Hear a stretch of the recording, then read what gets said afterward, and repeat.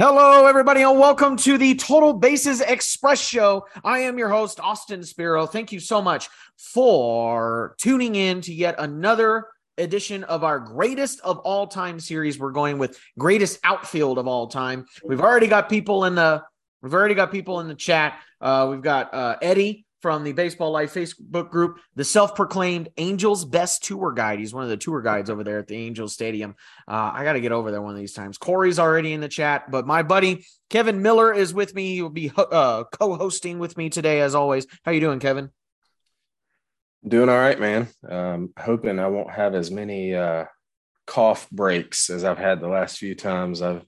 I've had this pneumonia for a little while. I'm almost over it. I think it's been about 3 weeks in now, and I'm getting close to being done with it. So hopefully I won't have to mute and cough as much as the previous shows, but I'm looking forward to talking outfield today.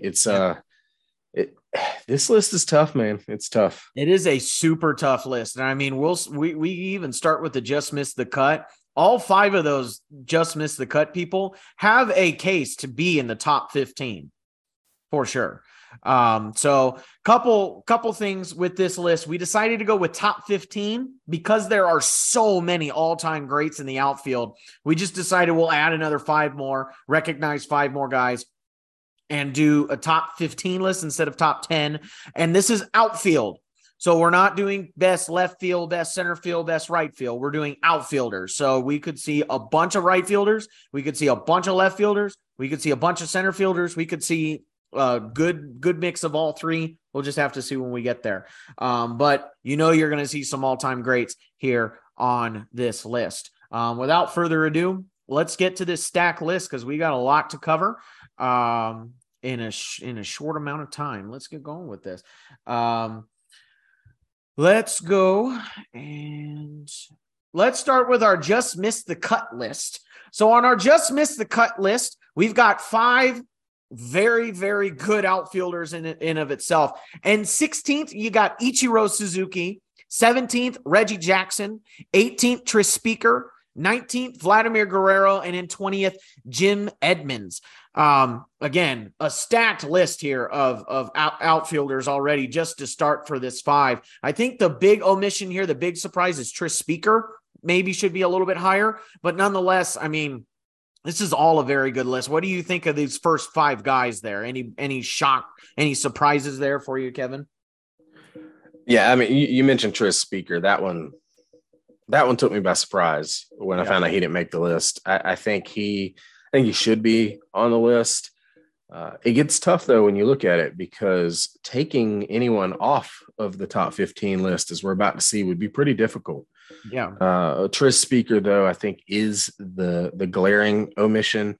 I think when you look at, especially in relation to his era, he was a top two outfielder of his era.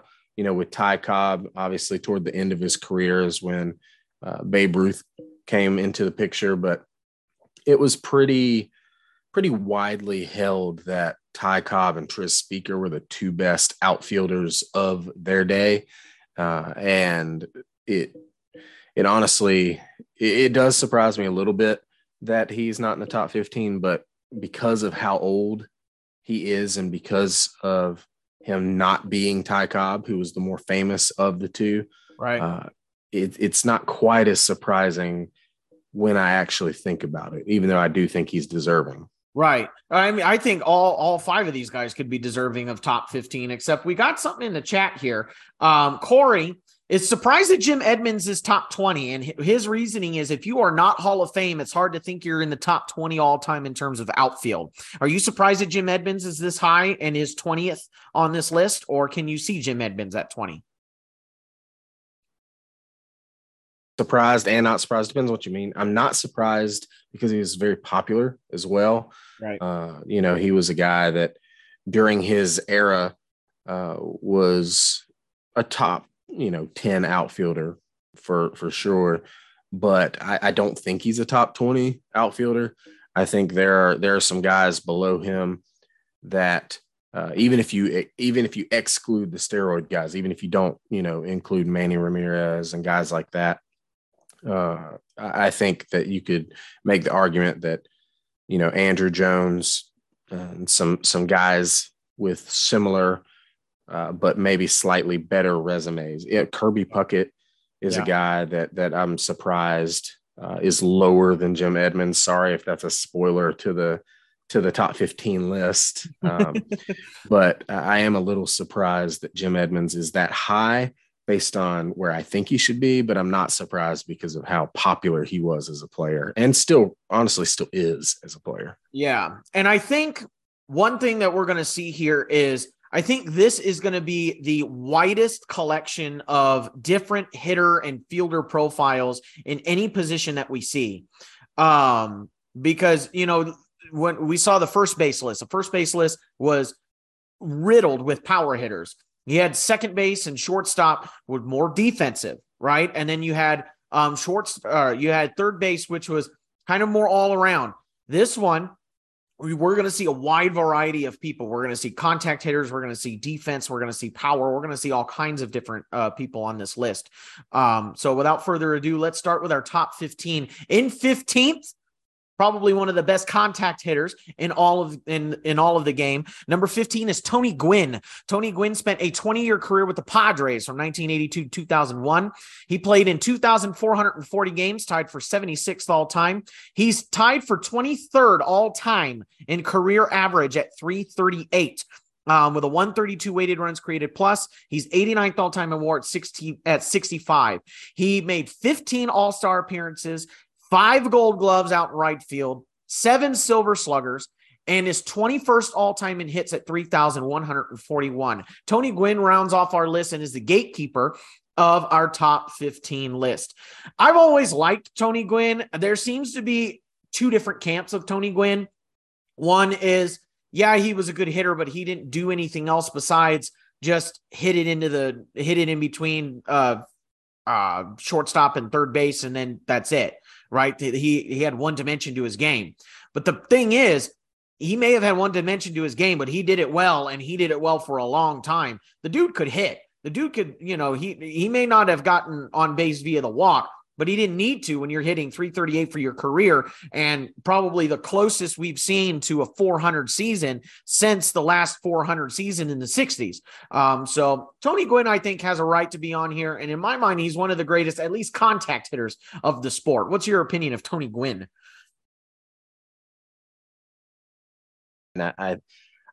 In lieu of trying to make a case for Gwynn, I actually just want to present some crazy Tony Gwynn stats because Tony Gwynn is one of those guys who, despite not hitting for a lot of power, has a lot of crazy stats to his name. So I just want to share some of these just so people, if maybe they're a little bit younger or just didn't pay attention, maybe they're not as familiar with Tony Gwynn, they can get a glimpse into just how good Tony Gwynn was at what he did. The first stat, and this blows my mind, Tony Gwynn struck out 3 times in a game. In a game. It happened one time. 3 strikeouts, one time in his career. It would require him to go 0 for 1,183 for his average to dip below 300.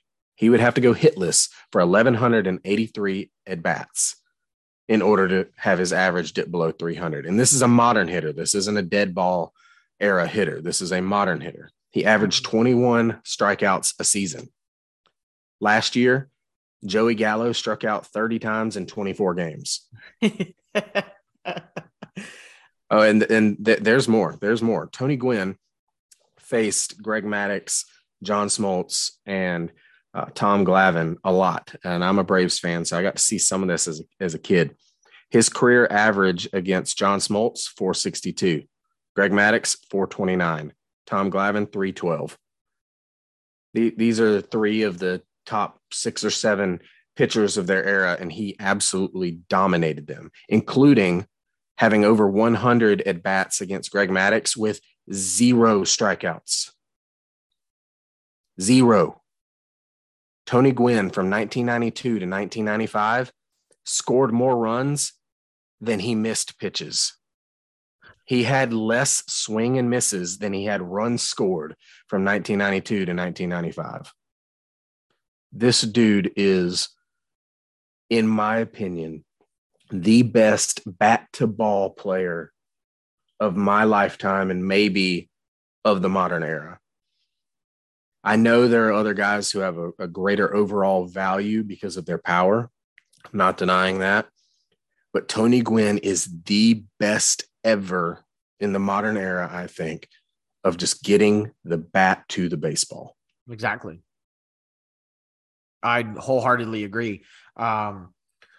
We place a lot of value on power. Power is right now in this modern game, it's everything. If you're not hitting 20 homers, you ain't worth nothing, right? But there's something to be said about contact hitters, about bat to ball guys, somebody who does it as well as Tony Gwynn. There is worth to that because you got to have runners on base in order to score, right? And Tony Gwynn was just that. He was the guy that put the bat on the ball and he hit it where they weren't. And that's exactly what he did. And he did it all the way through college. He did it through college. He did it through the pros. And yeah, I think you summed it up perfectly. I don't have anything else to add to that. Tony Gwynn is a great bat to ball player. In fact, I think he is the perfect example of putting the bat to the baseball. I tell anybody that I coach or anybody that wants to, I don't know what the mechanics are to make sure that I'm giving myself the best chance at hitting the baseball. Go look at Tony Gwynn's swing, because that man could put a ball that he could hit the ball with an oar. Like the dude just knew how to put a stick of wood on a baseball. So it's a great start to our number 15 or our 15 list here. Let's keep going with our number 14 player of our outfielder of all time is Frank Robinson.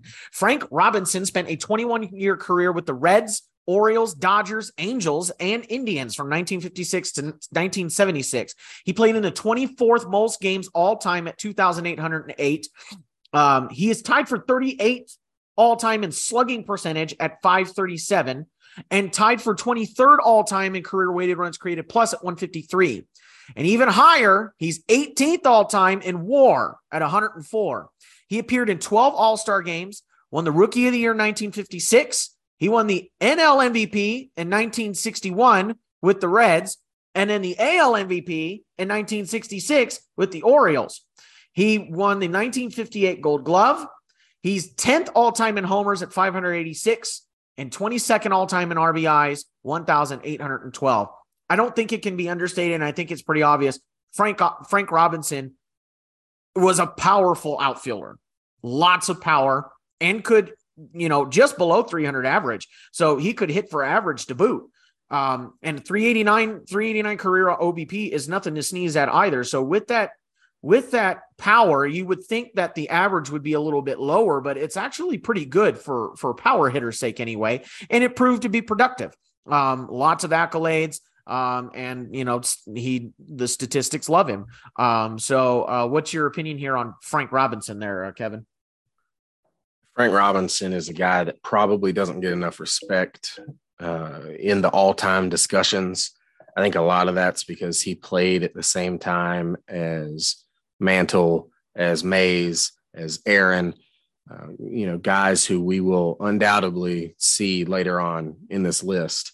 But Frank Robinson was a freaking stud, man. I mean, he won an MVP in both leagues. I can't remember. Has that been done since Frank Robinson? I don't think so. I think Frank Robinson is the only one that's done that. Yeah, that's what I thought. And he won Triple Crown as well. He was a guy who was also really well respected, which is kind of a cool thing. He had a really great playing career with the Reds and the Orioles that everybody knows about. And he got his numbers retired with both of those franchises. But what a lot of people don't know is that he spent 2 years with the Indians and then managed them for 2 more years. And he has his number retired by the Indians because of the impact he made just as a person, which is a really cool thing. I can't imagine there's very many guys outside of Jackie Robinson who have their number retired by 3 franchises. Yeah. That's insane when you think about it. His number is retired by 3 separate franchises. That tells you what kind of impact Frank Robinson had both as a player and as a person. And we know he had a long career as a manager as well. and he just passed away a few years ago. But Frank Robinson was, as far as everything I've ever heard and everything I've ever read, was well respected as a person too. And this list, as we move on, we'll see a lot of people who were, we'll just say that they're larger than life, or their mythology is even bigger than they were as a player. The stories are even bigger than the reality. But Frank Robinson was a guy who, for the most part, was pretty reserved, pretty quiet, and just with class went about his business and dominated while doing so. Yeah, I mean, I really, and I just checked. He is the only player to have won MVP in both leagues, both the NL and the AL. Yeah, he's very influential and I think underrated figure here in baseball history, and I wish he would get more attention. So it's nice to see that Baseball Life has given him some attention here, putting him 14th on the list. Let's move on. Number 13 on our list, my man Mike Trout. Mike Trout has had 12 years with the Angels, starting in 2011 to now. And in 1,407 career games played, he's hit a 303 average. He's, as it stands right now, tied for 25th all-time in on-base percentage at 415, and is 10th all-time in slugging percentage at 587. As it stands right now, he is 6th all-time in weighted runs created plus for his career, 172. 172. And if you haven't been following us since the beginning, weighted runs created plus essentially means 100. A figure of 100 is an average player. It's just a league average batter. Anything above that is an above average hitter. And the higher you go, the better hitter you are. 172 is a ton. That's a big number. He's already, in 12 years of his career, 35th all-time in WAR, 82.1. He's played in 10 All-Star games, was 2012 Rookie of the Year, won the AL MVP in 2014, 2016, and 2019. And he's won 9 Silver Sluggers in 12 years. And in my mind, he should have another one that Miguel Cabrera stole.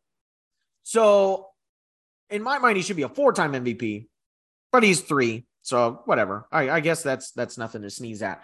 Yeah, I mean, in my mind, I'm being an Angel fan, I've watched Mike Trout a lot. And I think what separates Mike Trout right now from other people in the league is this man is really good at being able to adjust his game to make himself better.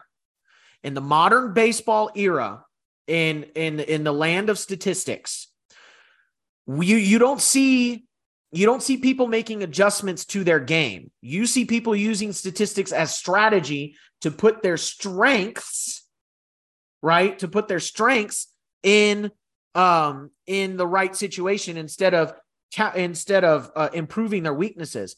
Mike Trout has made a living at being able to find his weaknesses and make them no longer weaknesses.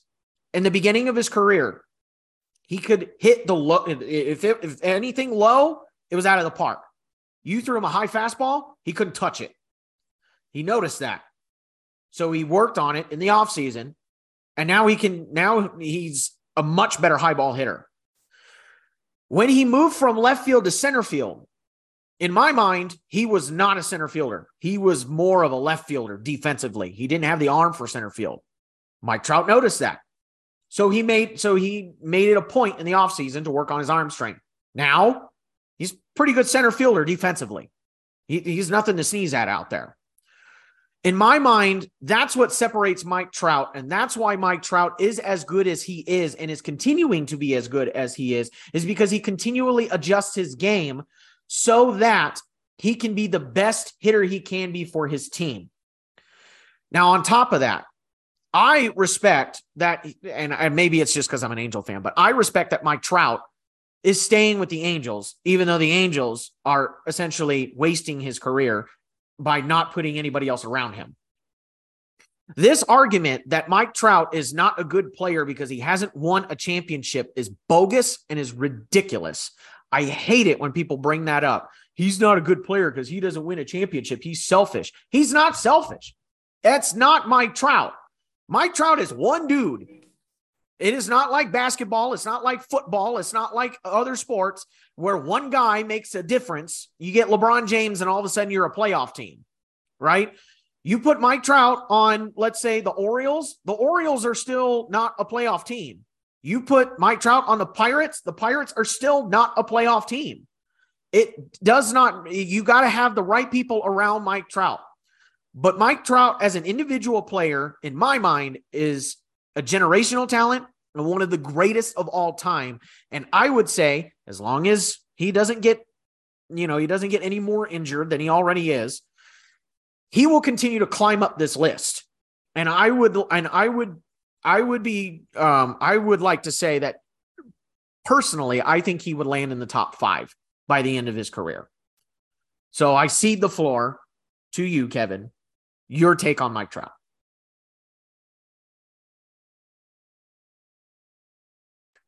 Just looking at his numbers, we see that he's played about half as many games as Frank Robinson, who we just talked about was incredible.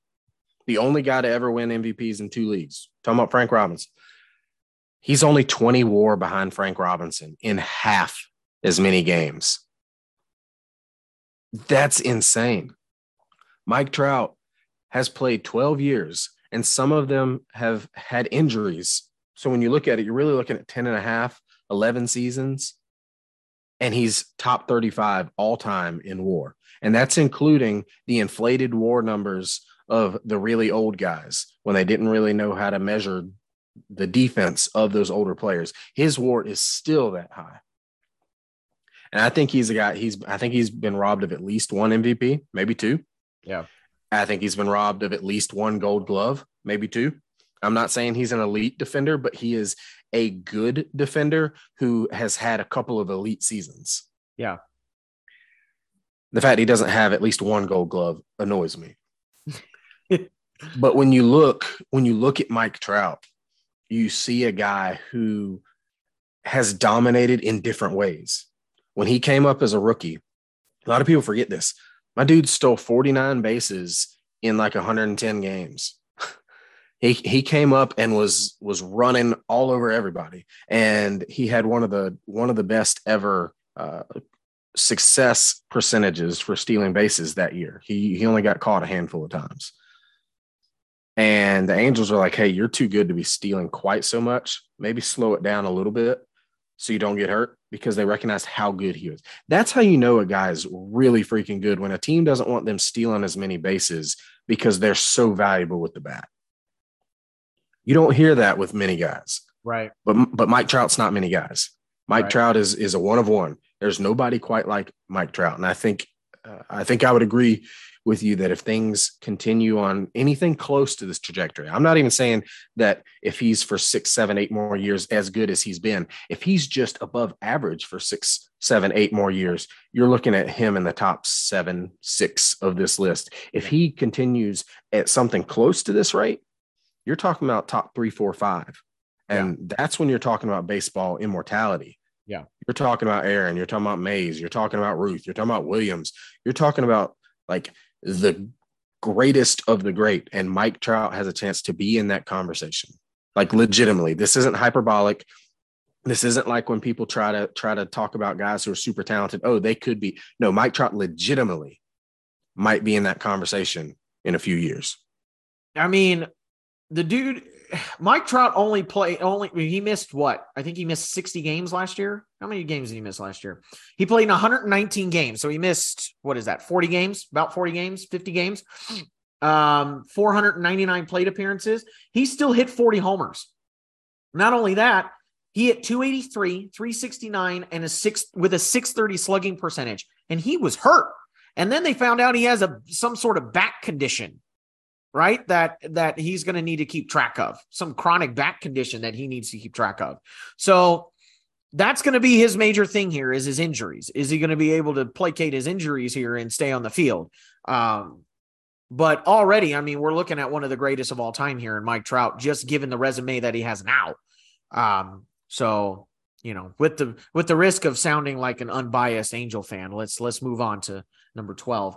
Our number 12, we're getting a lot of people in the chat. And Melvin's here, Jacob's here. We got Felipe in the house, suggesting that maybe we should have a greatest of all time draft.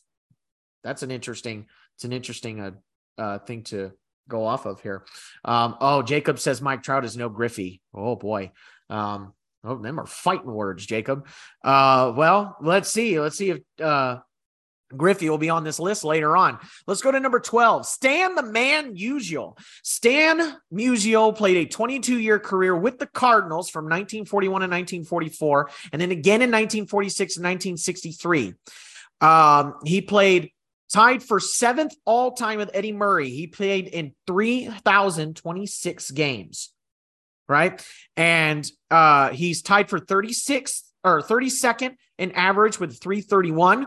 331 average, tied for 22nd, he's 22nd all-time with an OBP at 417, and is 19th all-time in slugging percentage at 559. He's tied for 12th all-time with Jimmy Fox in weighted runs created plus at 158. He's 10th all-time in WAR at 126.8. He played in 20 All-Star games, won the MVP in 1943, 1946, and 1948. He's 4th all-time in hits, 3,630, and then he's 8th all-time in RBIs, 1,951. Not only was Stan the Man good, but Stan Musial is probably the most beloved Cardinal to, you can probably argue maybe Pujols, but I would say Stan the Man is probably the most beloved Cardinal in the historic Cardinal franchise. There's a lot of good players that have gone through the Cardinal system, and for Stan Musial to be the one that's probably the most beloved and still be this good, you know he's an all-time great, right? He's not just a fan favorite. He's a fan favorite because he's just that good. So, I think the resume speaks for itself. We don't need to talk anymore about Stan Musial. The man was just good at baseball. What's your take on Stan Musial there? Any anecdotes or what research did you have on Stan Musial? Yeah, I did come across some new facts about Stan Musial that I'll share in just a second. But just looking at Stan Musial, the baseball player, he gets overlooked more than just about anybody, I think, in the all-time great discussions. I know we talked about Frank Robinson not getting enough respect, but Stan Musial gets even less respect than Frank Robinson. He's a guy that, despite not being a major power threat, he did have some power, but despite not being a major power threat, finished his career with a 559 slugging percentage, which is good for 19th all time, despite not being a big power threat. That's a big deal. Right. In the prime of Albert Pujols, right? His Sports Center commercials, the Machine, all that. There was another nickname. I don't know if you remember this. There was another nickname that was floating out there. I remember this. I love this. Yeah. So people wanted to, because Stan is Stan the Man, right?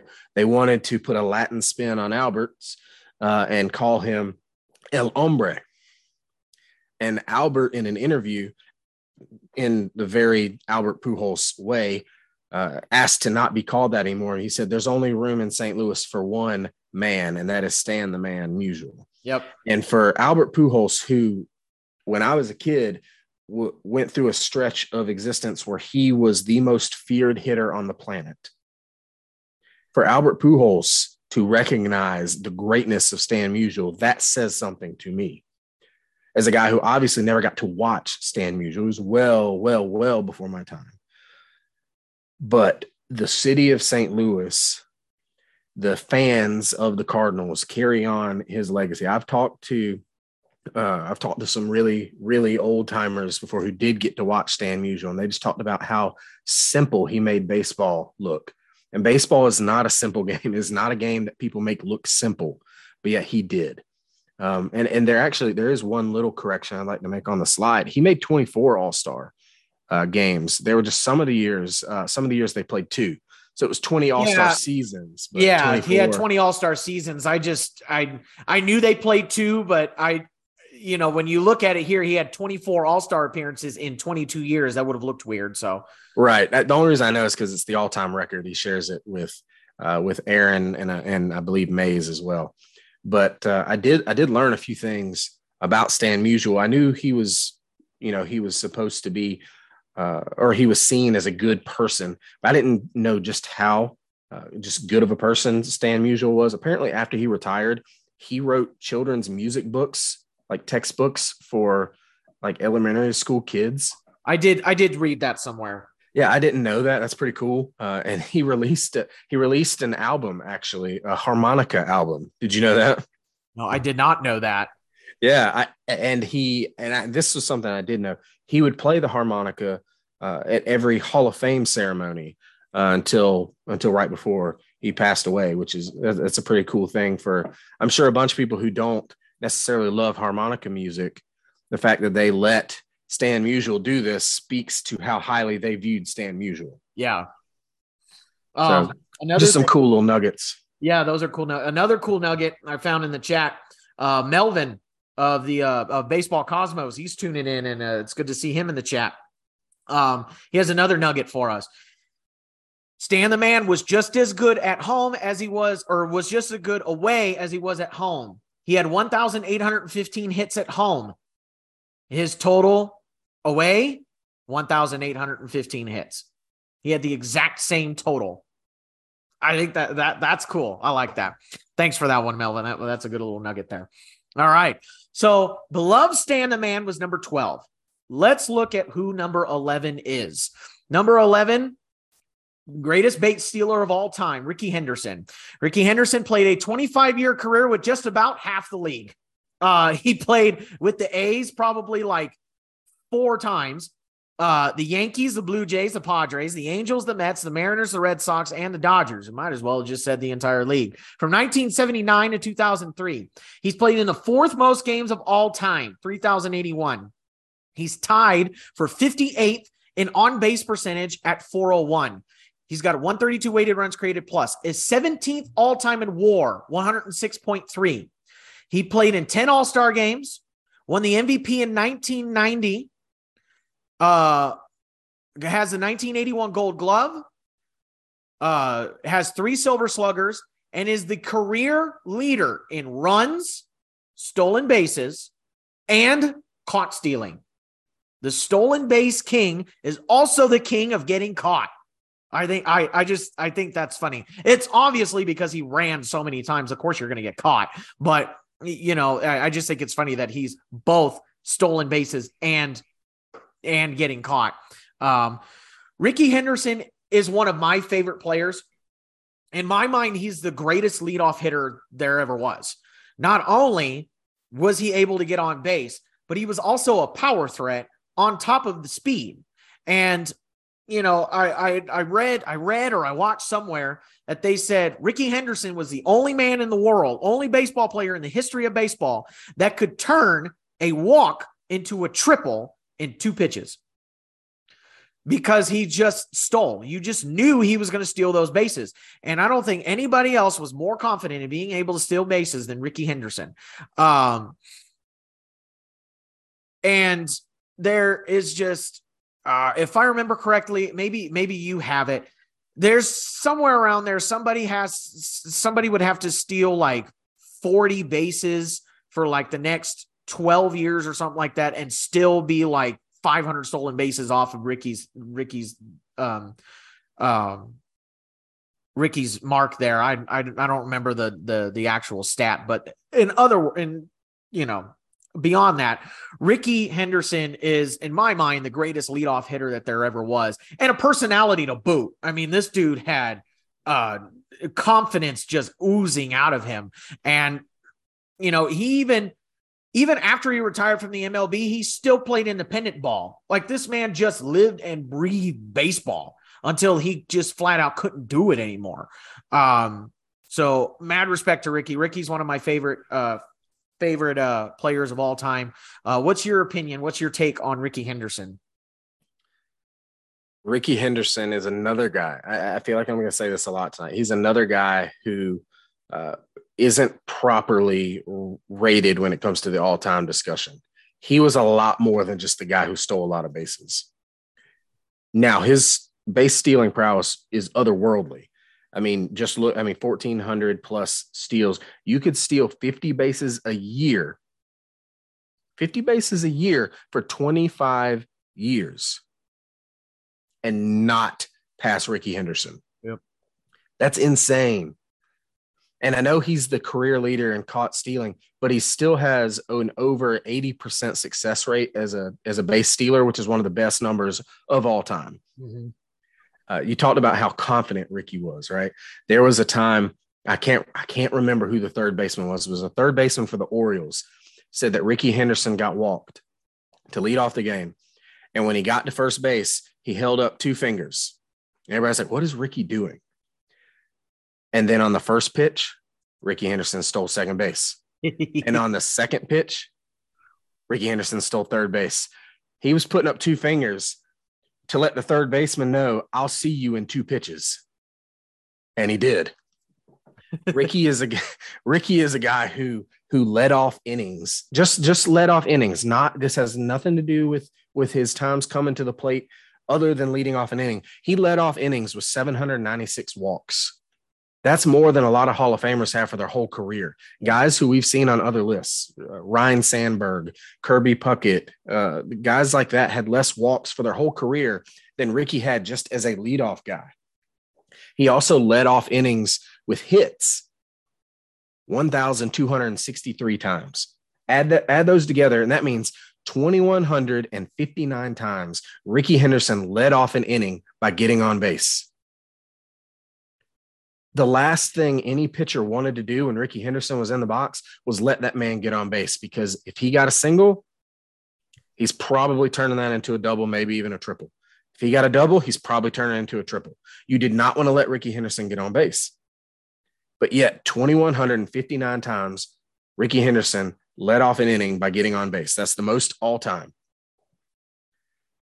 You mentioned his personality, and I said at the top of the show that there are going to be some guys on this list who almost have like a mythology around them, right? Well, Rickey Henderson's one of these guys. Yeah. There are real Rickey stories and there are fake Rickey stories. Everybody's heard the fake Rickey story with John Olerud, like, oh, somebody else I played with wore that helmet. Ha ha. Oh, that's me. Well, that story wasn't real.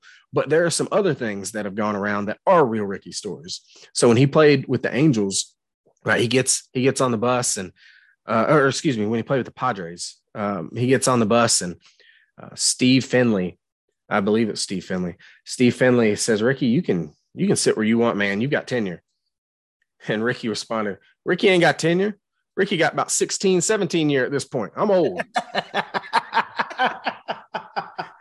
And that's just who Rickey was, man. Rickey was a guy who said what he was thinking at all times. When he broke Lou Brock's steals record, he ended up obliterating it. But when he first broke it, he said during his speech, today I'm the greatest of all time. And people were taken aback by that because they're like, oh, how arrogant. Well, that's just Rickey, man. That's Rickey. That's just who he was. And Rickey often referred to himself as Rickey. He's just a different cat. And there are lots of things that Rickey did and said that were wild and outrageous, but the man backed it up on the field. Yep. He wasn't just a guy who got on base and stole base. He had 297 career home runs, right? He's the all-time leader in non-intentional walks. I don't know if you realize that. If you take out intentional walks, Rickey Henderson is the all-time leader, more than Bonds, more than Ruth, more than Tomey, more than Joe Morgan, more than all these guys that we know walked a ton. Rickey Henderson walked even more. He was an absolutely incredible player with somehow a personality that was even bigger than that.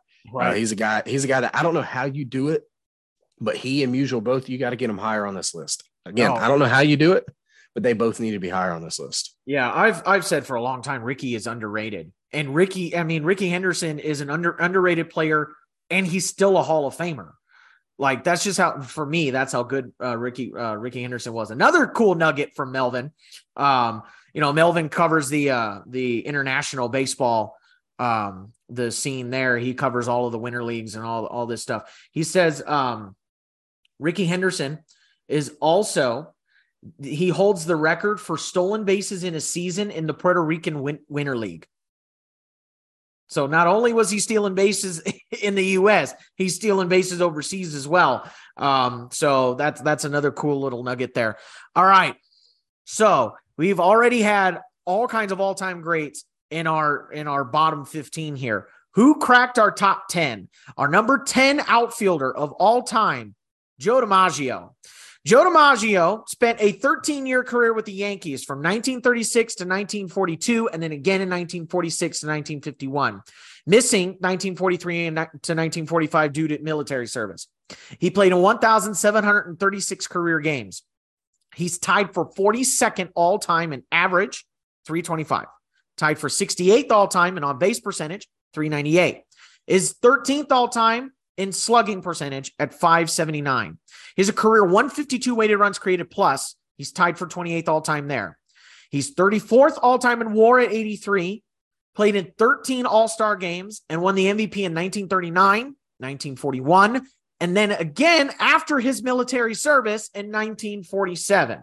Joe DiMaggio, another Yankee great, at number 10. Kevin, what's your take here on Joe DiMaggio at number 10?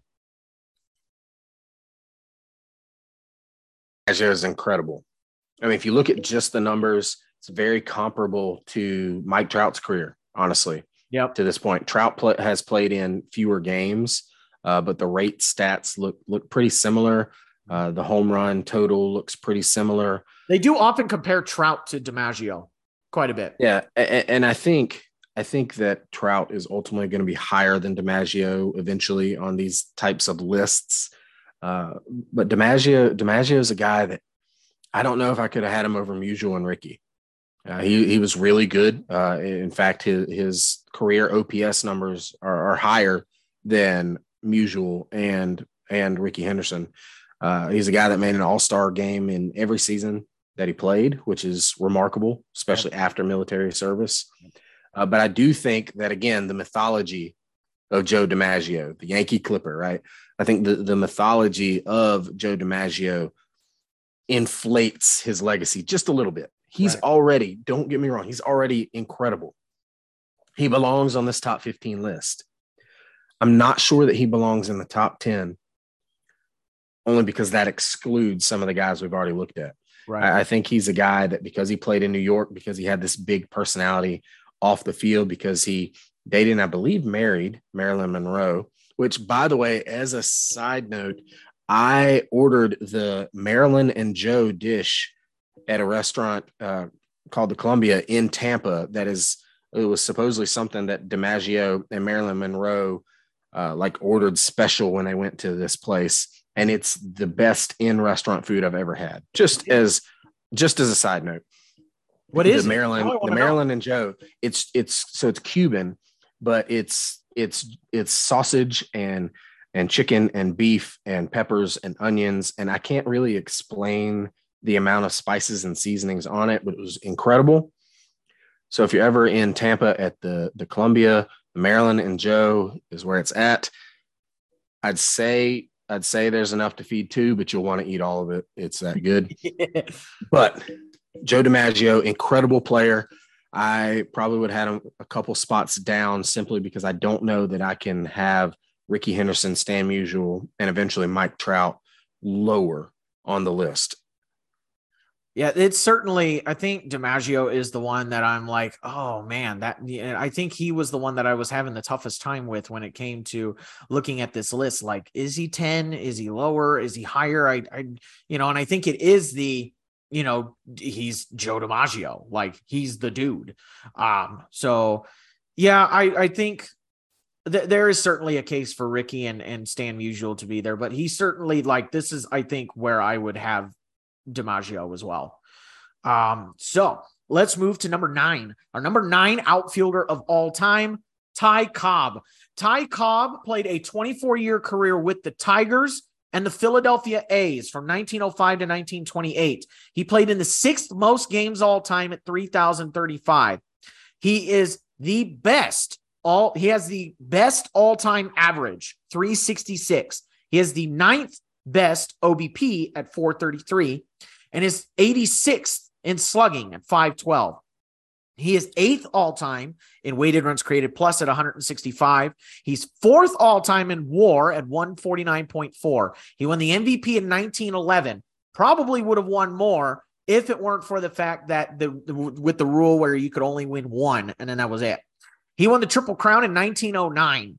He is 2nd all-time in hits, only to Pete Rose, 4,189 hits. Only 2 men have more than 4,000 hits, and it's Pete Rose and Ty Cobb. And he's 9th all-time in RBIs at 1,937, and has also garnered the reputation as one of the dirtiest players in baseball history. But at the same time, was he playing dirty or was he playing hard? We'll never know because, well, we can't see him play, and I'm sure there isn't much footage of watching Ty Cobb play. But I know he garnered a reputation as being a dirty player while he was playing. So what's your research there over there, Kevin, with Ty Cobb, and your opinion of him at number 9? Pretty close to where he should be. Ty Cobb is a guy who he also, we're going to say this a lot, he also had a bit of a mythology around him, right? Mm-hmm. Except it was more negative. Yeah. Ty Cobb, to be clear, Ty Cobb was not a good person. Ty Cobb had lots of faults, but the mythology around him made him out to be even worse than he was. And some of that was because one of his former teammates, Sam Crawford, kind of teamed up with an author. I think it was Al Stump. I think that might have been his name, to write a couple of Ty Cobb biographies shortly after his playing career that really sullied his already bad reputation. They accused him of being a racist, which he actually wasn't. That's one of the positive things you can say about Ty Cobb in an era of blatant racism. He wasn't. He was actually a proponent of Black players and Latino players being able to play in Major League Baseball, which is a cool thing. However, that does not mean that he was a good person. Just because they exaggerated things doesn't mean that they weren't basing some of it on truth. Ty Cobb was known to be violent.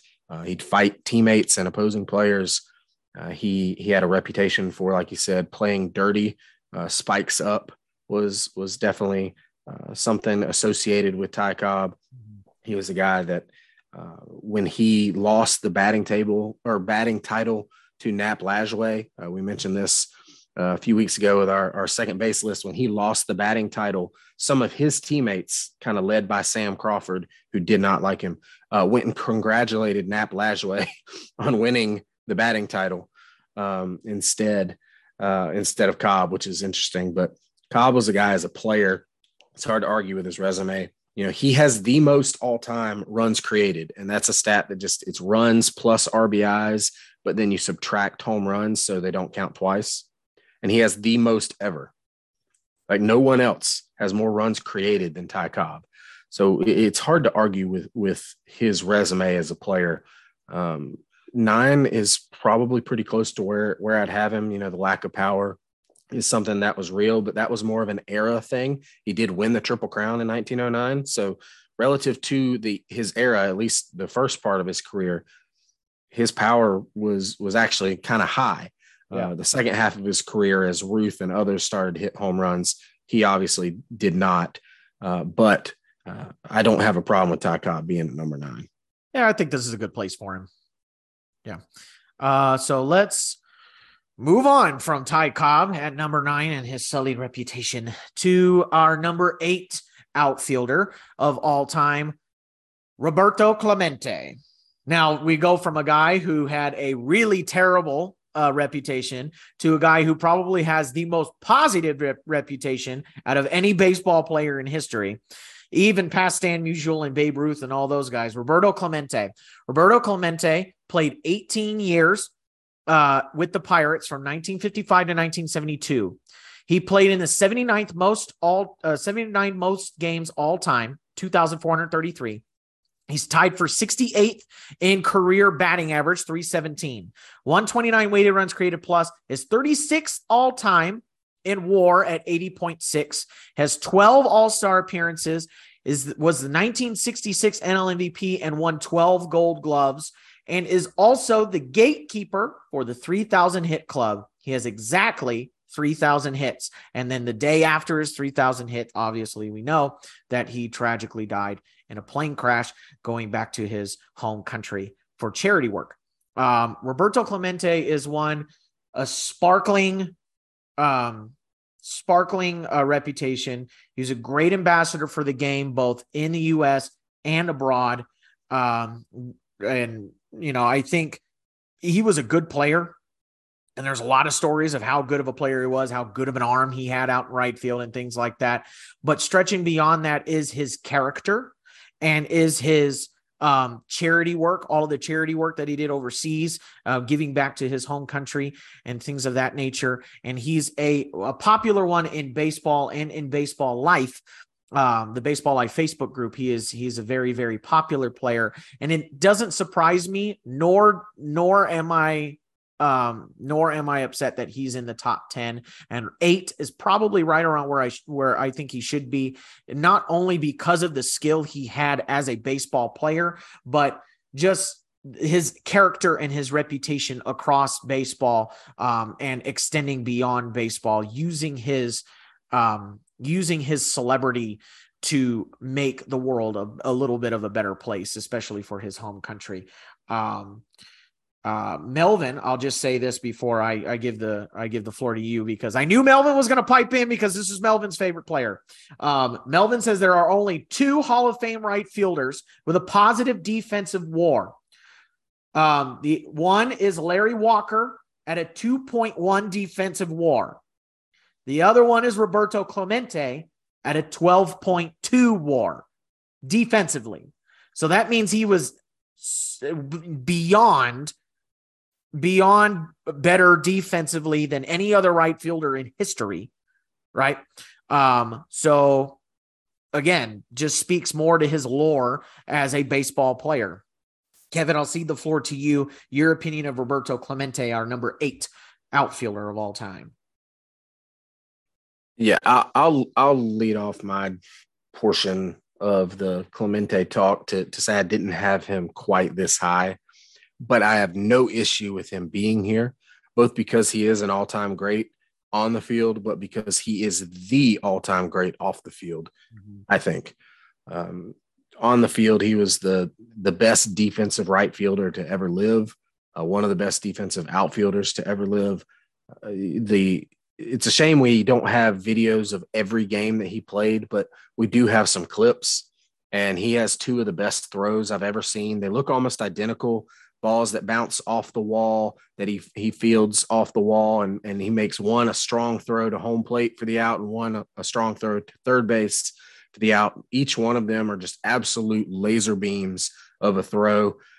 His arm was ridiculous, and he obviously had a great bat to have 3,000 hits. And Roberto Clemente is a guy that I don't think we can say enough nice things about as a person. Yeah.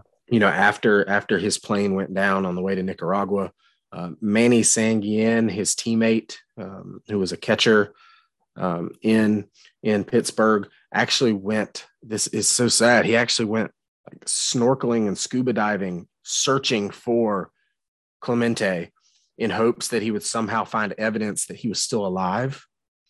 And he did so. When they asked him, they said, you miss your friend. He said, the world needs Roberto Clemente. He said that's why he went looking for evidence that he was still living, because he said the world needed Roberto Clemente. Yeah. And they actually moved Manny Sanguillen to right field for the start of the next season, almost as in a tribute to Clemente, as they were close friends. He went back to catching after that, but I thought that was a pretty cool move by the Pirates. But Clemente, there's not enough nice things we can say about the man as a person, and he was a heck of a ball player too. Yeah, that's something that we can't lose sight of, just because of how good of a person he was. We talked about Stan Musial being a tremendous person. We talked about Frank Robinson being a good person, and Clemente's somehow an even better human being than those guys. To me, the all-time greatest person to play Major League Baseball. Yep. All right. So number 8, who, although he was one of the greatest people of all time, who did Baseball Life deem as better than Roberto Clemente? Our first one, our number 7 outfielder of all time, Barry Bonds. Barry Bonds spent a 22-year career with the Pirates and the Giants from 1986 to 2007. He played in the 11th most games all time, 2,986. He is 6th all-time in OBP, 444, and 5th all-time in slugging percentage, 607. He is tied for 3rd all-time in weighted runs created plus with Lou Gehrig and Rogers Hornsby, 173. He's 2nd all-time in WAR, 164.4. He's played in 14 All-Star games. He won the NL MVP in 1990, 1992, 1993, then won 4 straight in 2001, 2002, 2003, and 2004. He's the all-time home run king, 762 home runs. He's 6th all-time in RBIs, 1,996. And he is the career leader. He is the career leader in walks, 2,558, and intentional walks, 688. Barry Bonds. Obviously, with Barry Bonds, there's the steroid cloud that hovers over him. In my mind, he was already a Hall of Fame player before you could guess he started using steroids, right? There's 2 different Barry Bonds. There's skinny Barry Bonds, and then there's steroid Barry Bonds, where he got bigger. Obviously, I went on my whole rant when it comes to Alex Rodriguez, so I'm not going to do it again when it comes to steroids. Everybody knows my position on steroids. The only difference in my mind between A-Rod and Barry Bonds is Barry Bonds was never got legally or never got officially popped for steroids, but it's 2 of them, Barry Bonds and Roger Clemens. It's like, okay, we know you did, right? Those are the only 2 that I feel comfortable with. Okay, you didn't get popped, but we know you did it, right? Those are the only 2 that I'm like, okay. But I mean, the numbers say that he's one of the best all time. It's just the steroid cloud. Where do you put him? You know what I mean? So again, I'm not going to talk much about, I've already gone on my rant when it comes to steroids. And on top of that, he was also known as a difficult teammate. And he also has had some off the field issues as well that I'm sure Kevin will talk about. So I don't want to steal Kevin's limelight if that is what he's going to talk about. And I will, I'll cede the floor to you. Barry Bonds at number 7. A tough one, because I think if you were to remove the steroids and the off the field discussion, you're probably trying to figure out where Barry Bonds fits in the top 5. And the fact that he's 7th on this list tells me that there are some people who did just that, and then there are others who looked at his cheating. We'll call it what it is, his cheating through using performance-enhancing drugs and his off-the-field behavior, and ranked him lower. I don't think there are probably very many people that actually had Barry Bonds ranked number 7 on their list. I think there's a lot of people that had him up at the top, and there's a lot of people who had him lower. They put him on the list because they felt he belonged, but they put him lower because of the cheating and because of the off-the-field stuff. Most of his votes were somewhere in the top 4. Yeah. And if you were to only look at the numbers and not know anything else about Barry Bonds, I think he belongs there. He's a guy who, especially when he was younger in his career, was a very good fielder as well. He didn't have a great arm, as Melvin mentioned in the chat. Roberto Clemente would have thrown out Sid Bream in 1991 when Sid slid, and the Braves won the National League, and Barry Bonds, with his weaker throwing arm, did not throw out the very slow Sid Bream. But he was a very good fielder other than his throwing arm. And he obviously is one of the best hitters of all time. He was a great base runner. He's the only guy ever to steal 500 bases while hitting 500 home runs. No one else has ever done that. But there's so much more to Barry Bonds' story. He's a guy who has multiple women who have come forward with domestic violence accusations, including an ex-wife who based her entire divorce grounds on physical abuse. And then the next girlfriend after that, the ex-wife, also accused him of domestic violence.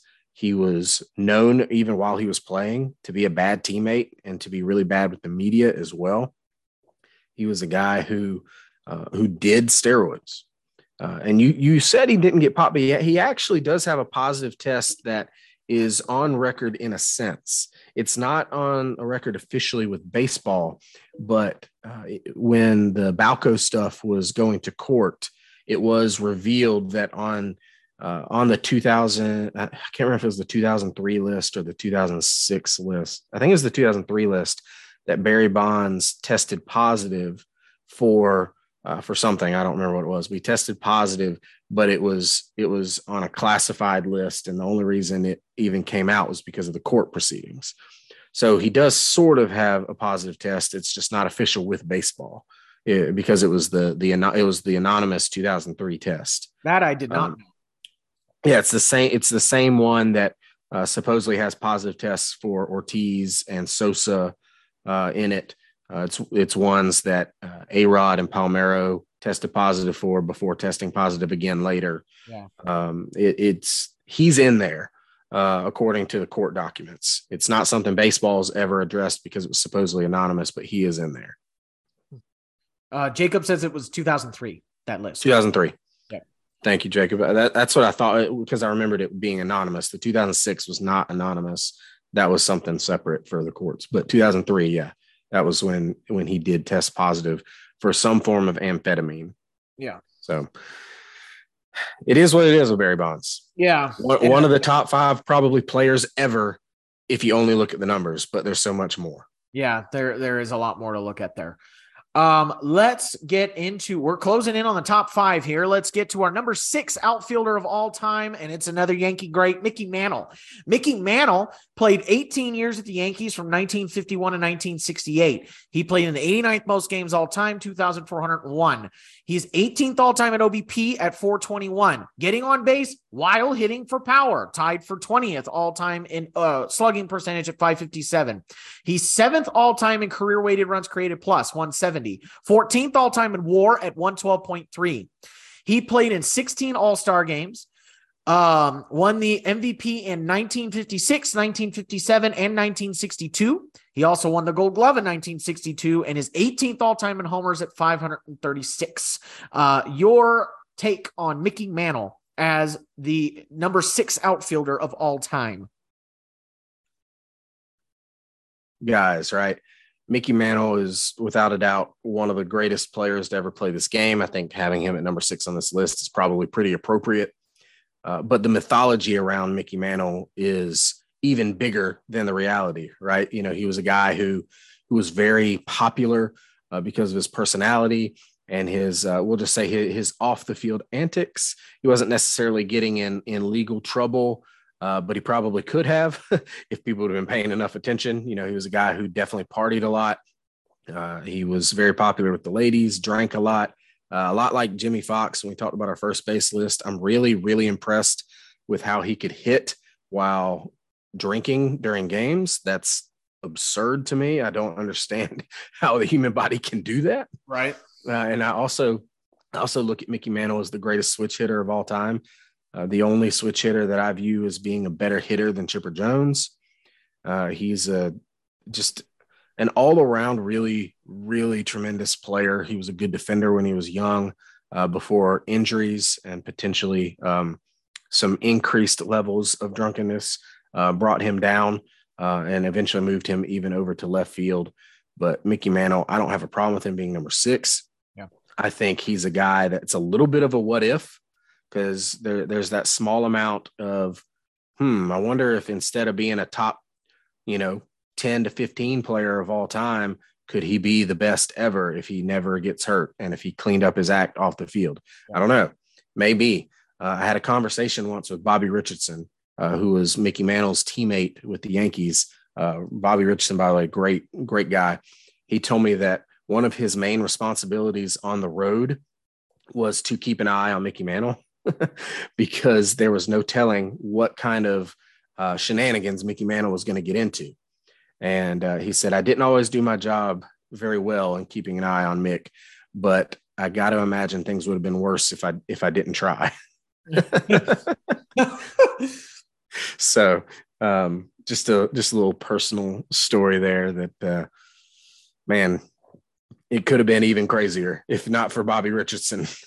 It's funny you talk about the lore of Mickey Mantle, because I feel like that could be plugged into a lot of these Yankee players, right? Because, the Yankee fan base is so big, and the Yankees, they love their players, as all fan bases do. But because the Yankees are the most storied franchise in baseball history, the greats of those teams are just, they're held a little bit higher in baseball lore, right? There's a lot of Yankee players that are held to that upper echelon of baseball lore. So I feel like there's a lot of Yankee players that you could attribute that, oh, well, they're on this list, or they're as high on this list because of, their lore as well. It's not, it doesn't necessarily match the reality. So it's just, it's interesting to think about with Yankee players. Were they really that good, or is their lore say they were that good? I mean, obviously, Mickey Mantle, I don't have a problem with him being number 6 either. I'm just saying, it's just with Yankee players in particular, it's interesting to look at that as well. So, yeah, I think Mantle probably, this is a little bit controversial, but I think he probably should have won the 1961 MVP. Yeah. When Roger Maris hit 61 home runs to break Babe Ruth's record. I think he had a better year than Maris, but breaking that record from that guy, breaking Ruth's record, they were never going to give it to anybody else. It was going to go to Maris, but I think Mantle had a better overall year, honestly. All right. So Mickey Mantle is number 6. Who is in our top 5 outfielders of all time? We're moving right along here. Here we go. The top 5 outfielders of all time, starting at number 5. There he is, the kid. Ken Griffey Jr. is our number 5 outfielder of all time.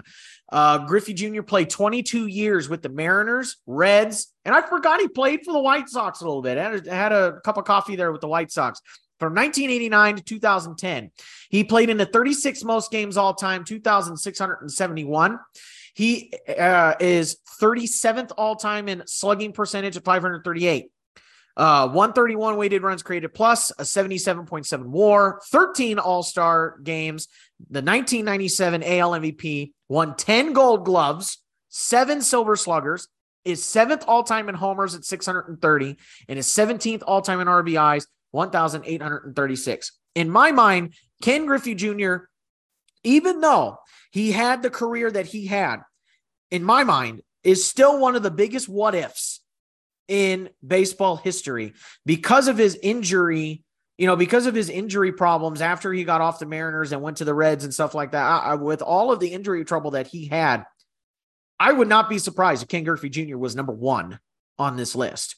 And I think he's only number 5. 1, because he's still a very popular player to this day. And 2, because he got hurt. That's why he's not that's why he's not closer to number 1. I think if Ken Griffey Jr. was not hurt, he'd be number 1 on this list. Your thoughts on Ken Griffey Jr., our number 5 outfielder of all time? It's a big statement, man. Number 1 on the list. Number 1. Well, just because with his popularity, and if he added just a little bit more numbers, he could have been. Maybe. I do think that Ken Griffey Jr. is both a worthy first ballot Hall of Famer and somehow still a what if story. A little bit like Mickey Mantle, honestly, very similar careers in that they had a first decade that was otherworldly, being a center fielder that hit home runs, that stole bases, that played the field well, and was just adored by fans all over the league, thought of as being really cool. Very similar trajectories there for Mantle and Griffey. And then some nagging injuries start happening to the point where if you just looked at the numbers the first few years after the injuries started, you wouldn't notice too much of a drop off. But if you were watching every day, you could see it. Yeah. You could see something wasn't the same, especially for Griffey defensively. He actually, with Cincinnati, he was actually a negative defensive player through his time in Cincinnati, which is wild considering how good he was in Seattle. I don't think he was 10 Gold Gloves good, to be fair. I think some of that was due to his popularity, but he definitely should have won some of those Gold Gloves. He was a very good defender. All that being said, I think he's too high at number 5. Wow. That might be a bit sacrilege for a baseball fan who was born in the 90s. And so one of the first players I grew up watching was Ken Griffey Jr. and, whose left-handed swing I tried to emulate in the backyard. Dude, and the sweetest left-handed swing. Beautiful. Beautiful. Even though I was right-handed, like I would turn around and swing left-handed so I could try to look as cool as Griffey Jr. But I think he's a touch high at 5. I think he's top 10, certainly. I don't have a problem with him being there. I don't know if I can have him 5. Just when you look at the numbers, I mean, he had a little bit more longevity than Mantle, but Mantle's numbers are better. I think you can make an argument that some of the other guys further down the list could potentially slide in there too. But I think a lot of people are playing into the what if and to the popularity of Griffey to have him quite this high. Yeah. Jacob in the chat is saying that not only was his swing sweet, but it was violent too. It was a violent swing. It was a very violent swing. And usually when you have violent swings, they don't look good. You could tell it's violent, but I don't know how you can make a violent swing look smooth, but he did. I mean, to this day, still love watching Ken Griffey Jr. swing. It just looks so easy for him. Anyway, and then, Corey Richmond is in the chat too, saying the kid was the best of the best. So there's that, I believe. I'd have to scroll up a little bit in the comments. Yeah, Corey Richmond did rank. He did it a little different, and I think that's my fault. I think I told him earlier that we were going to do it by position. And then we decided to lump all of the outfielders in. He did it by position, and he has Griffey as the greatest center fielder of all time. Wow. Yeah. Wow. So there, I think that's center field. Either way, he has him up top on a list. So yeah, Ken Griffey Jr., number 5. Yeah, I did want to say one thing in support of Griffey. Before 1997 and 1998, there had never been back-to-back 55 home run seasons. And McGwire and Griffey both in 97 and 98 put together back-to-back 55 home run seasons. So Griffey is tied with being the first player to ever do that. And that coming from a guy who was not very big. I mean, he's tall, but he wasn't very big. But with that smooth but yet so violent swing, it was really something to watch. We look at some violent swings today. Cody Bellinger is an example of a left-handed violent swing from somebody who's not very big. Cody Bellinger's swing not nearly as pretty as Ken Griffey Jr. Oh yeah. The other anecdote, and I'm sure a lot of people know this one already, but the other anecdote I always thought was interesting was Ken Griffey Jr. would not play for one team. And that was the Yankees. And a lot of people, you would think, oh, well, they're the Yankees, whatever, it's just because you didn't like them. No, they said because his dad, they did not let Ken Griffey Jr. as a kid come out on the field. But then it was another, I don't remember the player, but there was Mattingly, right? I don't know if it was Mattingly. Either way, there was another player who asked if they could bring their kid on the field, and it was yes. I know it was a white player. And so so Ken Griffey Jr. saw that and took issue with it. And there is an audio recording of a Yankee fan saying, "When are you going to come to the Yankees?" And Ken Griffey Jr. says, if the Yankees are the only team that offers me a contract, I will retire. He will retire before he plays with the Yankees. So I don't know. I don't think I've ever heard a player have that much disdain for a team that he didn't even play on. Yeah. A lot of that comes from his relationship with his dad too. Yeah. He has a complicated history with his dad. I don't know if you knew this or not, but the year before he was called up to the bigs, so right after he was drafted, Ken Griffey Jr. actually tried to kill himself. Oh, I did not know.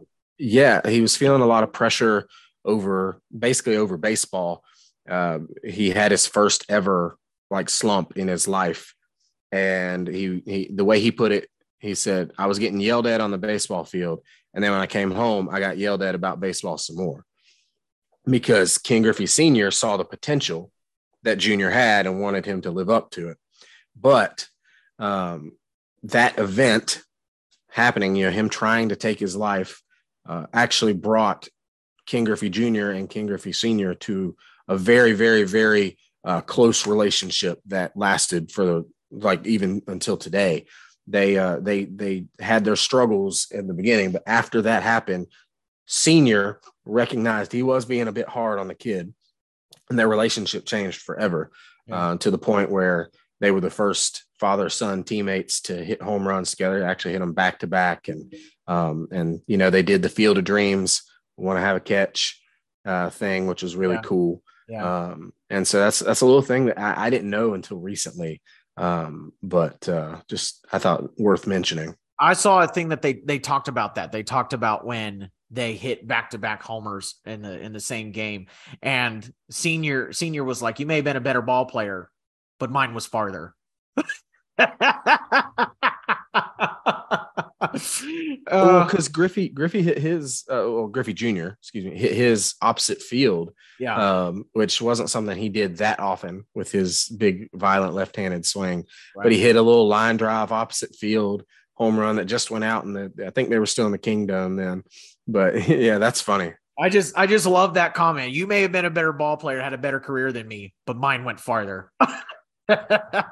Anyway, so Ken Griffey Jr. lands at number 5 on our list. Who is said to be better than the kid, according to Baseball Life? Our number 4, Ted Williams. Ted Williams played a 19-year career with the Red Sox from 1939 to 1942, then missed the 42 to 45 season due to military service, and then played from 1946 to 1960. He played in 2,292 career games, is tied for 10th all-time in average at 344, has the best on-base percentage, 482, and is second all-time in slugging at 634. Is second all-time in weighted runs created plus, at 188. 8th all-time in WAR, 130.4. Played in 17 All-Star games, won the MVP in 1946 and 1949. He won the Triple Crown his last year before military service, and then again after he came back from military service in 1942 and in 1947. 20th all-time in homers with 521, and 16th all-time in RBIs, 1,839. In my mind, Ted Williams, one of the best complete hitters, and has one of the best swings, and is probably one of the first people to really look at a swing scientifically, right? Instead of just getting up there and swinging and figuring out what looks good. I mean, the man even published The Art of Hitting, like a book on how to swing. And it's a scientific approach on hitting a baseball. And this scientific approach worked for Ted Williams because he's one of the best hitters of all time. This is another one this is a guy that I bring up too when we talk about, Mike Trout not being as good of a player because he's never won a World Series. Neither did Ted Williams. Are we going to say Ted Williams sucks too? Well, I don't think so. Right? Anyway, I'm going to rest my case there with Mike Trout because we're talking about Ted Williams. In my mind, Ted Williams, one of the best complete hitters in the game, and probably the most beloved Red Sox. I can't think of another Red Sox that would probably be more loved in that franchise than Ted Williams. So it's kind of the same boat, not as big of a boat, but kind of the same boat as Stan Musial. To be that loved in a storied franchise, you got to be that good, right? You got to be a good ball player. Ted Williams at number 4. What say you about Ted Williams there, Kevin? Yeah, Ted Williams to me is a top 3 hitter ever. He's got a good argument for number 1, even, with having the best on base percentage ever and the second highest slugging ever. He's a guy that he had an MVP stolen from him. He was robbed of the 1947 MVP. We talked about that on a previous podcast. Actually, that was won by Joe DiMaggio, completely undeserved. DiMaggio was great, but that was like his 6th or 7th best season that he had, and Ted Williams won the Triple Crown. And every single number, Ted Williams was higher than Joe DiMaggio. He just didn't play in New York like Joe D did. But Ted Williams is a guy who's he's different, man. When he went into the Air Force, there's a little bit of mythology around that. They claim he was an ace. That's not actually true. But he did pass some of the preliminary pilot tests in a way that had never been done before. Vision, 2020 is considered average acceptable vision. Like that's what's good. And then 2015 is excellent. 2010 is supposedly perfect vision. So Ted Williams takes the vision test, and the highest or lowest, however you want to look at it, you could get was 2010 because that's supposedly perfect. Well, he apparently got that easily, and they didn't have any way of measuring to see if his vision was actually better than that. But with how easily he got the 2010 number, there are people who speculate that his vision was actually better than what is perceived as perfect, which is what leads people to believe that could be part of why he was such a good hitter, is because he had better than perfect vision. That's interesting. I didn't know that. I like the scientific approach that he took to hitting, and just, in the audio recordings, you can tell that he took this methodical approach to his swing and analyzed every part of his swing so that he could gain the maximum everything out of it. And it worked, so. For sure. Yeah. Well, in that 98, I think it was 98 or 99, maybe All-Star game at Fenway. I'm sure anyone who'd be listening to this podcast has probably seen clips from that where all of the All-Stars just gather around Ted Williams as he's going out for the ceremonial first pitch. They didn't all have to do that. There were just a handful of players that were supposed to be escorting him to the pitcher's mound, Tony Gwynn being one. And there were a few others, but all of them. Tony Gwynn were pretty good friends, if I remember correctly, right? They were, and they would talk hitting a lot. And Ted Williams is basically, if you could take Tony Gwynn and add 25 home runs a year. Yeah. Which we talked so highly of Tony Gwynn earlier and his bat to ball skills. Ted Williams was probably just as good at that, but had power. 521 home runs despite missing 3+ years due to military service. It's just unbelievable. I mean, if he doesn't miss that time, you're probably looking at a guy who finished his career with 625, 650 home runs. And that obviously his RBI total would have risen. He would have been one of only a handful of players to have 2,000 RBIs. I think the debate over greatest hitter ever would be closed if he didn't miss those years. Agreed. Yeah, I could see that for sure. All right. So Ted Williams at number 4. Who made our top 3? Our number 3 outfielder of all time. He didn't make number 1. Babe Ruth. Babe Ruth is our number 3 outfielder of all time. He played a 22-year career with the Red Sox, the Yankees, and then a very short stint with the Boston Braves from 1914 to 1935. He played in 2,503 career games. He has a 197 weighted runs created plus, a 168.4 WAR, which is number 1 all time. I don't know why I don't have that, but he played in 2 All-Star games. And the only reason why he played in 2 All-Star games is because he played when there was no All-Star game. He won the MVP in 1923. Third all-time in homers, 714. Third all-time in RBIs, 2,217. And the career leader in OPS, that's on base plus slugging, 1.164. And OPS plus, which is, it's essentially baseball references version of weighted runs created plus. It's the same. It's kind of the same deal there. Above 100 is great. 206. Way higher. Career leader in OPS plus. Babe Ruth at number 3. I don't think there's much more to say about Babe Ruth than we already know in terms of his baseball play.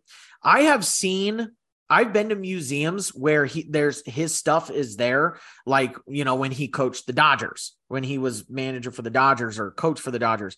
And, I've seen uniforms of his. This man was huge. I mean, giant. He was big. And on top of that, I just always think it's funny. Like every game he ate hot dogs. That's all he did all game long was eat hot dogs. He'd eat hot dogs and drink and all kinds of stuff. And, to be that good of a ball player. And you want to talk about a man that was born to play baseball and found home on a baseball field.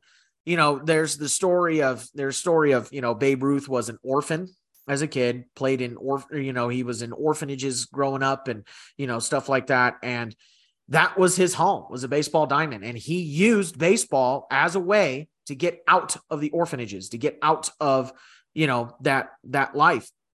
And it succeeded. And he became the poster boy for baseball history. Even if you're not a baseball fan, you've never picked up a baseball, you've never watched a baseball game, you know who Babe Ruth is, right? You may not know who anybody else is, but you know who Babe Ruth is, right? You may know something about Babe Ruth anyway, right? You know that his name was Babe Ruth. He was a baseball player and he played for the Yankees. No, there isn't very many athletes across sports history that have as much notoriety as Babe Ruth. And it's because of just how beloved he was in his era and the Yankee fandom altogether. So I think I just find it interesting that Babe Ruth is number 3 on this list. We have 2 other people that have been listed as a better ball player. We talk about the lore and stuff like that, and it still didn't carry Babe Ruth to number 1. So what's your take here on Babe Ruth at number 3? Is he appropriately rated here at number 3? I would put Babe Ruth number 1 on the outfield list, despite him not being as good defensively as some of the other guys. He wasn't a bad defender. That's a common misconception. He wasn't a bad defender. He just wasn't a great defender in right field. But Babe Ruth is a guy who has such a large mythology, such a large, I guess you can even almost just say like magic about him, right? But he doesn't fall short of that magic and that mythology. Like he lived up to all of it. He was a guy who hit home runs in an era where people didn't. There were years of his career where he hit more home runs than entire teams hit. That's absurd. And I don't know that he was quite the drunk as Mickey Mantle or Jimmy Fox or some of these other guys, but he certainly did not take care of himself. He drank a lot off the field, ate hot dogs. We talked about Wade Boggs being the chicken man and eating chicken before and after games. Well, Babe Ruth would eat hot dogs and drink beer and smoke cigars. Hot dogs and all during games. He'd say to go get a hot dog for him. There is a video of him paying the clubhouse boy to go to the concession stand to bring him hot dogs during a game.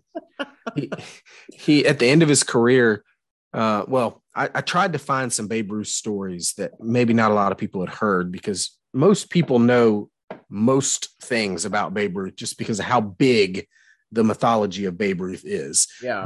But I wanted to come across a couple of stories that maybe people didn't know. And one of them is that at the end of his career with the Boston Braves, They basically told him, "Hey, man, you're too out of shape to play every day. You're just going to kind of be a backup first baseman and a pinch hitter." And he said, "Well, I wanted to come back to Boston and play. I didn't want to come back to Boston and not play. So I'm going to retire, but I want to play one more game." And in that one game, he hit 3 home runs and never played again, which is kind of a wild thing. But also, did you know, Austin, that Babe Ruth did not begin in the Red Sox organization? I did. He started with the Orioles, didn't he? Yeah. So he was a minor league player for the Orioles, growing up in and around Baltimore. That's not all that surprising. But Babe Ruth was sold from the whichever minor league team in the Orioles organization to the Red Sox, who then tried to get rid of him multiple times because they thought he didn't have the work ethic as a pitcher, because he was a pitcher, as most people know. They didn't think he had the work ethic as a pitcher to be a great ball player. So they tried to give him sell him to the Philadelphia Athletics. They said it was too expensive.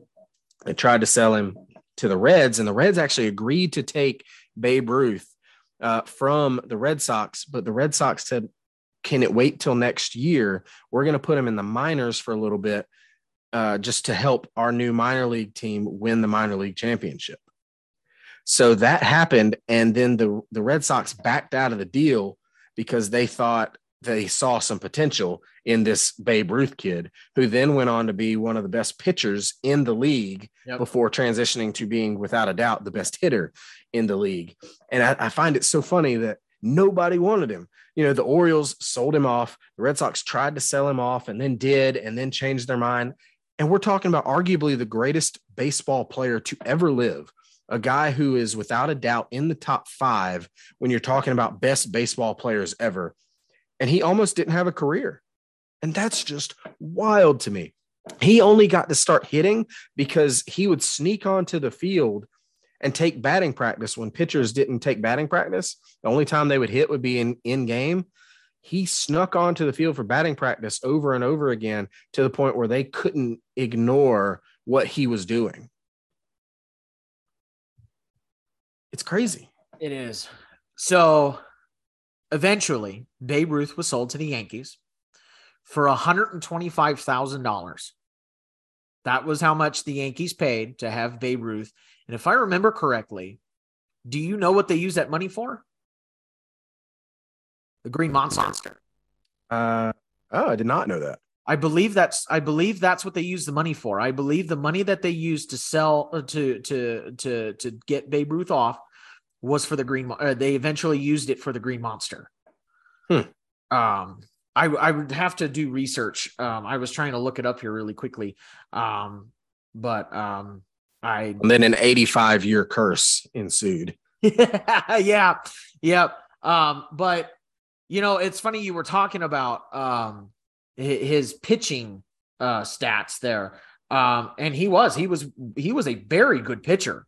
One of the better pitchers in the league. And I was just looking at it. He led the league one year in ERA. I gotta put it back up again, but he led the league in ERA 1.75. Let's see, 1916 at age 21, he led the league in ERA with 1.75. Game started at 40 and shutouts 9. He threw 9 shutouts that year. He also led in ERA plus, hits per 9, home runs per 9. You want to know how many home runs per 9 he gave up? 0. 0.0. I mean, that isn't that hard in that era. They didn't hit home runs in that era. And then in 1917, he led the league in complete games, 35. So he was a good pitcher before he became a hitter. And it's so funny that, he was that good at hitting that they were like, you know what? We can't have you pitch anymore. We got to have you hit. So Babe Ruth at number 3, the hot dog hitter. Oh, sorry. When you consider that he pitched and didn't hit for the majority of his Red Sox career, we're probably looking at 800 home runs from this guy if they just let him play. Mm-hmm. I mean, 800. It's crazy. See. He logged 5 games, 42 games, 67 games. Oh, yeah. And then he didn't really start hitting with the Red Sox until 1918, which is his second to last year. He had 382 plate appearances. Before that, he never got above 200 plate appearances a season. So that's crazy. All right. Number three, Babe Ruth. And who is our number 2 outfielder all time? Hammer and Hank Aaron. Hank Aaron played a 23-year career with the Braves, both Milwaukee and Atlanta, and then the Brewers from 1954 to 1976. He's played in the 3rd most games all time, 3,298. He's tied for 22nd in slugging percentage, 555. He's tied for 23rd in weighted runs created plus, 153. He's 6th all-time in WAR at 136.3. 21 All-Star appearances, 1957 MVP, 3 Gold Gloves, 3rd all-time in hits, 3,771, 2nd all-time in homers, 755, and the all-time leader in RBIs, 2,297, and the all-time leader in total bases, 6,856. So I'm sure you have a lot to say about Hank Aaron being number 2, being the Braves fan. So I will give you the floor. Go ahead. Yeah, I mean, Hank Aaron, he's the greatest Brave of all time.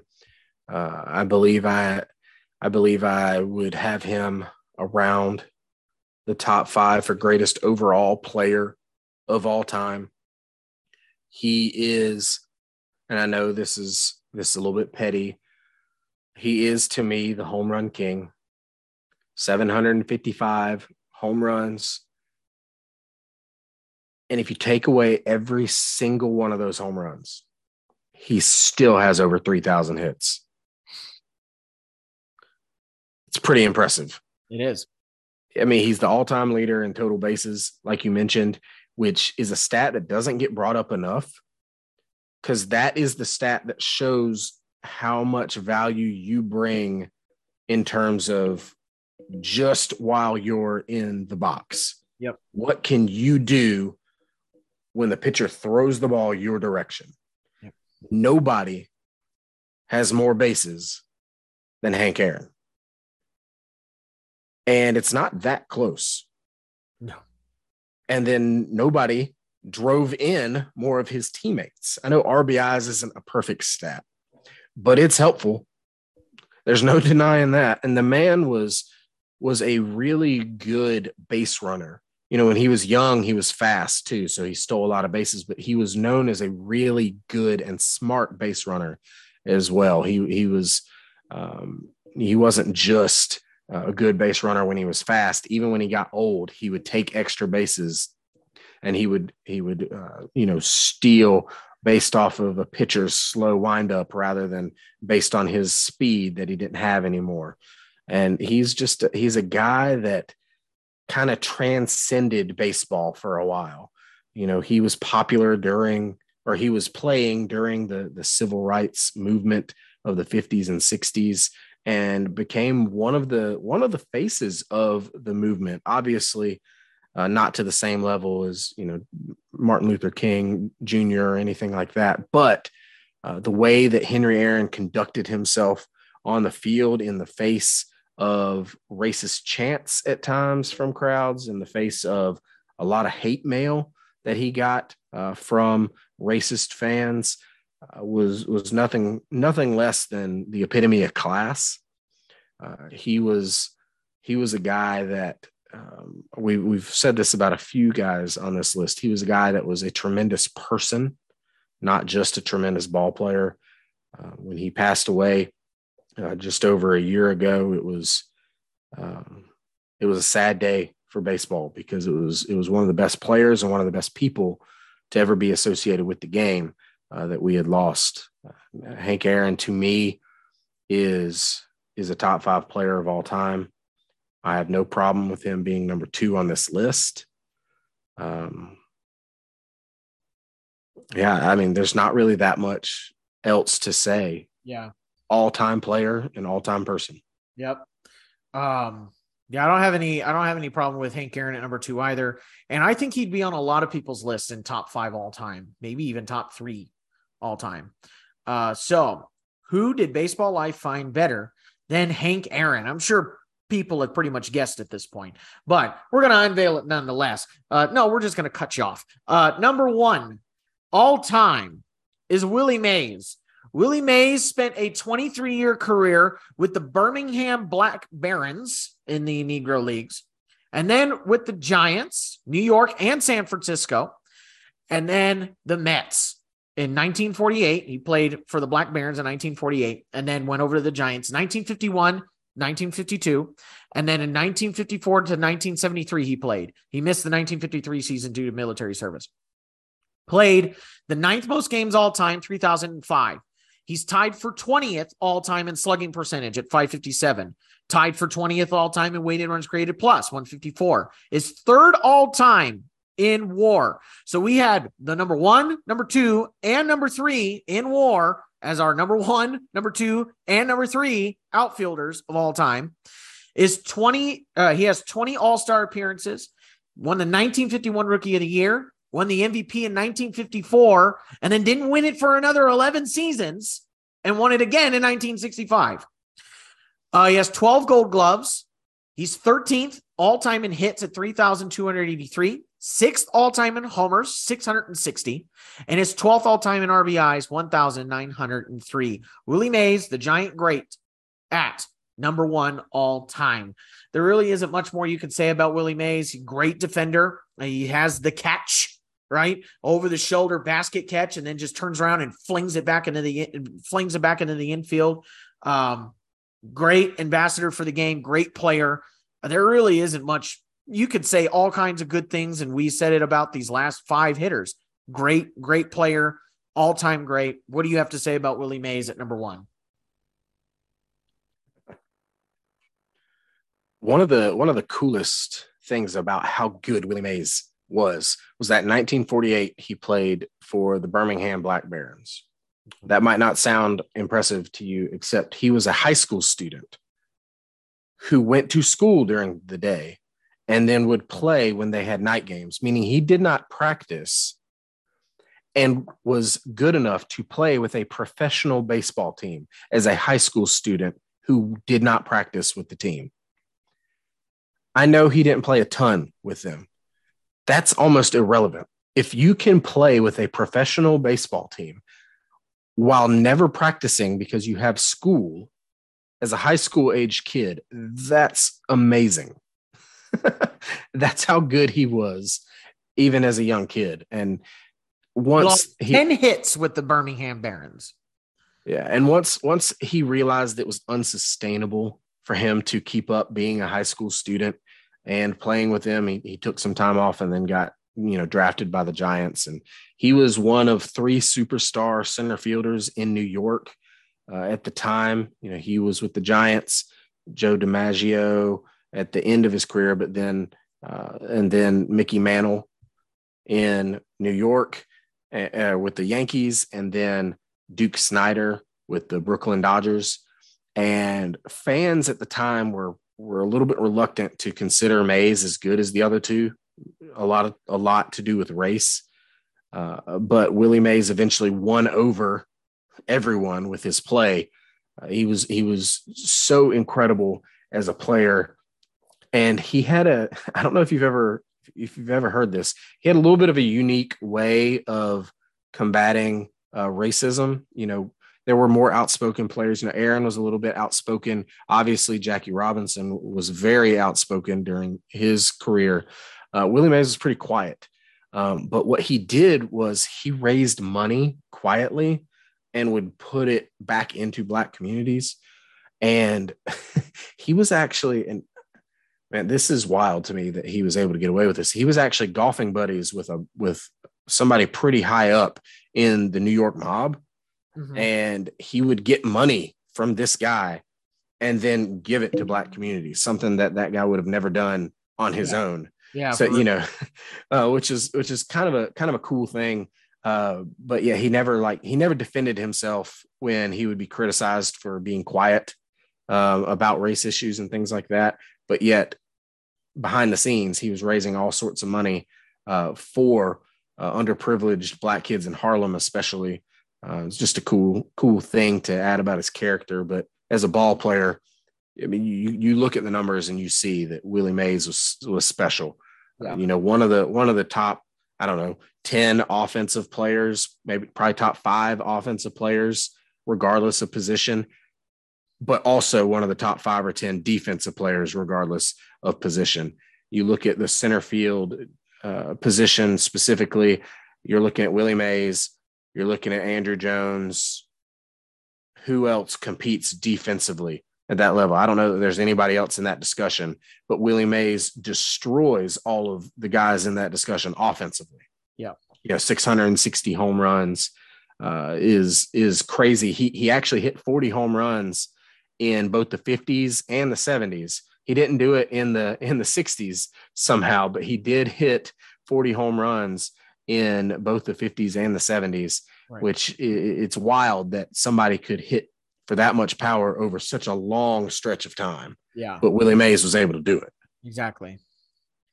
All right. We made it, man. All the way to the end. 15 of the greatest outfielders of all time. Wow. That was a lot. All-time greats. And, we told you this list was good. And I think we delivered. This list was good. So with that, do you have anything else to share there, Kevin? I think I haven't checked this to back up the claim, but I think Corey knows what he's talking about most of the time. He says the list ended up with 4 right fielders, 6 center fielders, and 5 left fielders, which is interesting that it's pretty evenly split. Yeah. You would think it would probably end up being a lot more center fielders just based on the prestige of the position, but it's pretty even, which I think is pretty cool. Yeah, I think that is pretty cool as well. Each position got a bit of equitable recognition.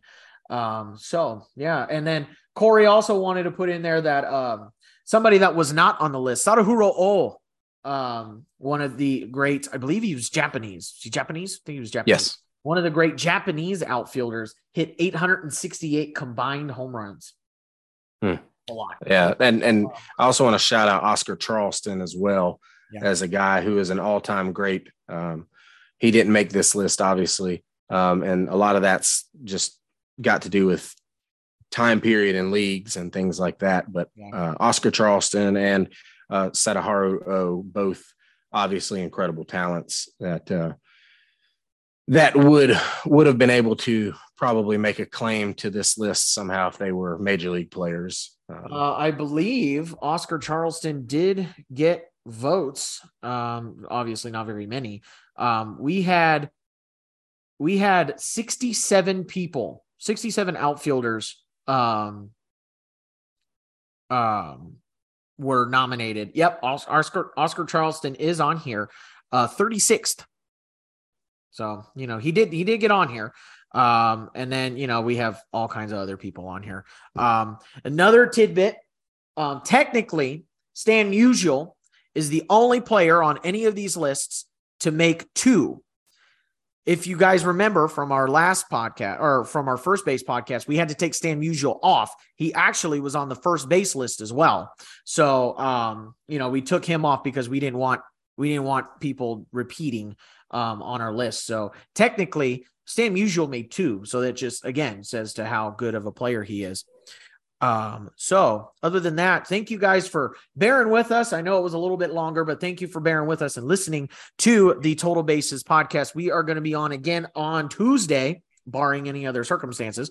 We're going to be on again on Tuesday, talk about the greatest catchers of all time. We're going to start the pitcher catcher battery, and we're going to go to the best catchers of all time. That should be another good debate. And we will see you here on Tuesday. Do you have any parting comments, Kevin, before we sign off? Just thanks to the chat. We had a really engaged chat today tonight. So appreciate you guys being involved with adding some good information and just engaging with us as well. I appreciate you guys in the chat. Yep. It was great. Nice job, guys. So thank you for listening to the Total Bases podcast, and we will see you again on Tuesday. And until next time, have a good one, everybody.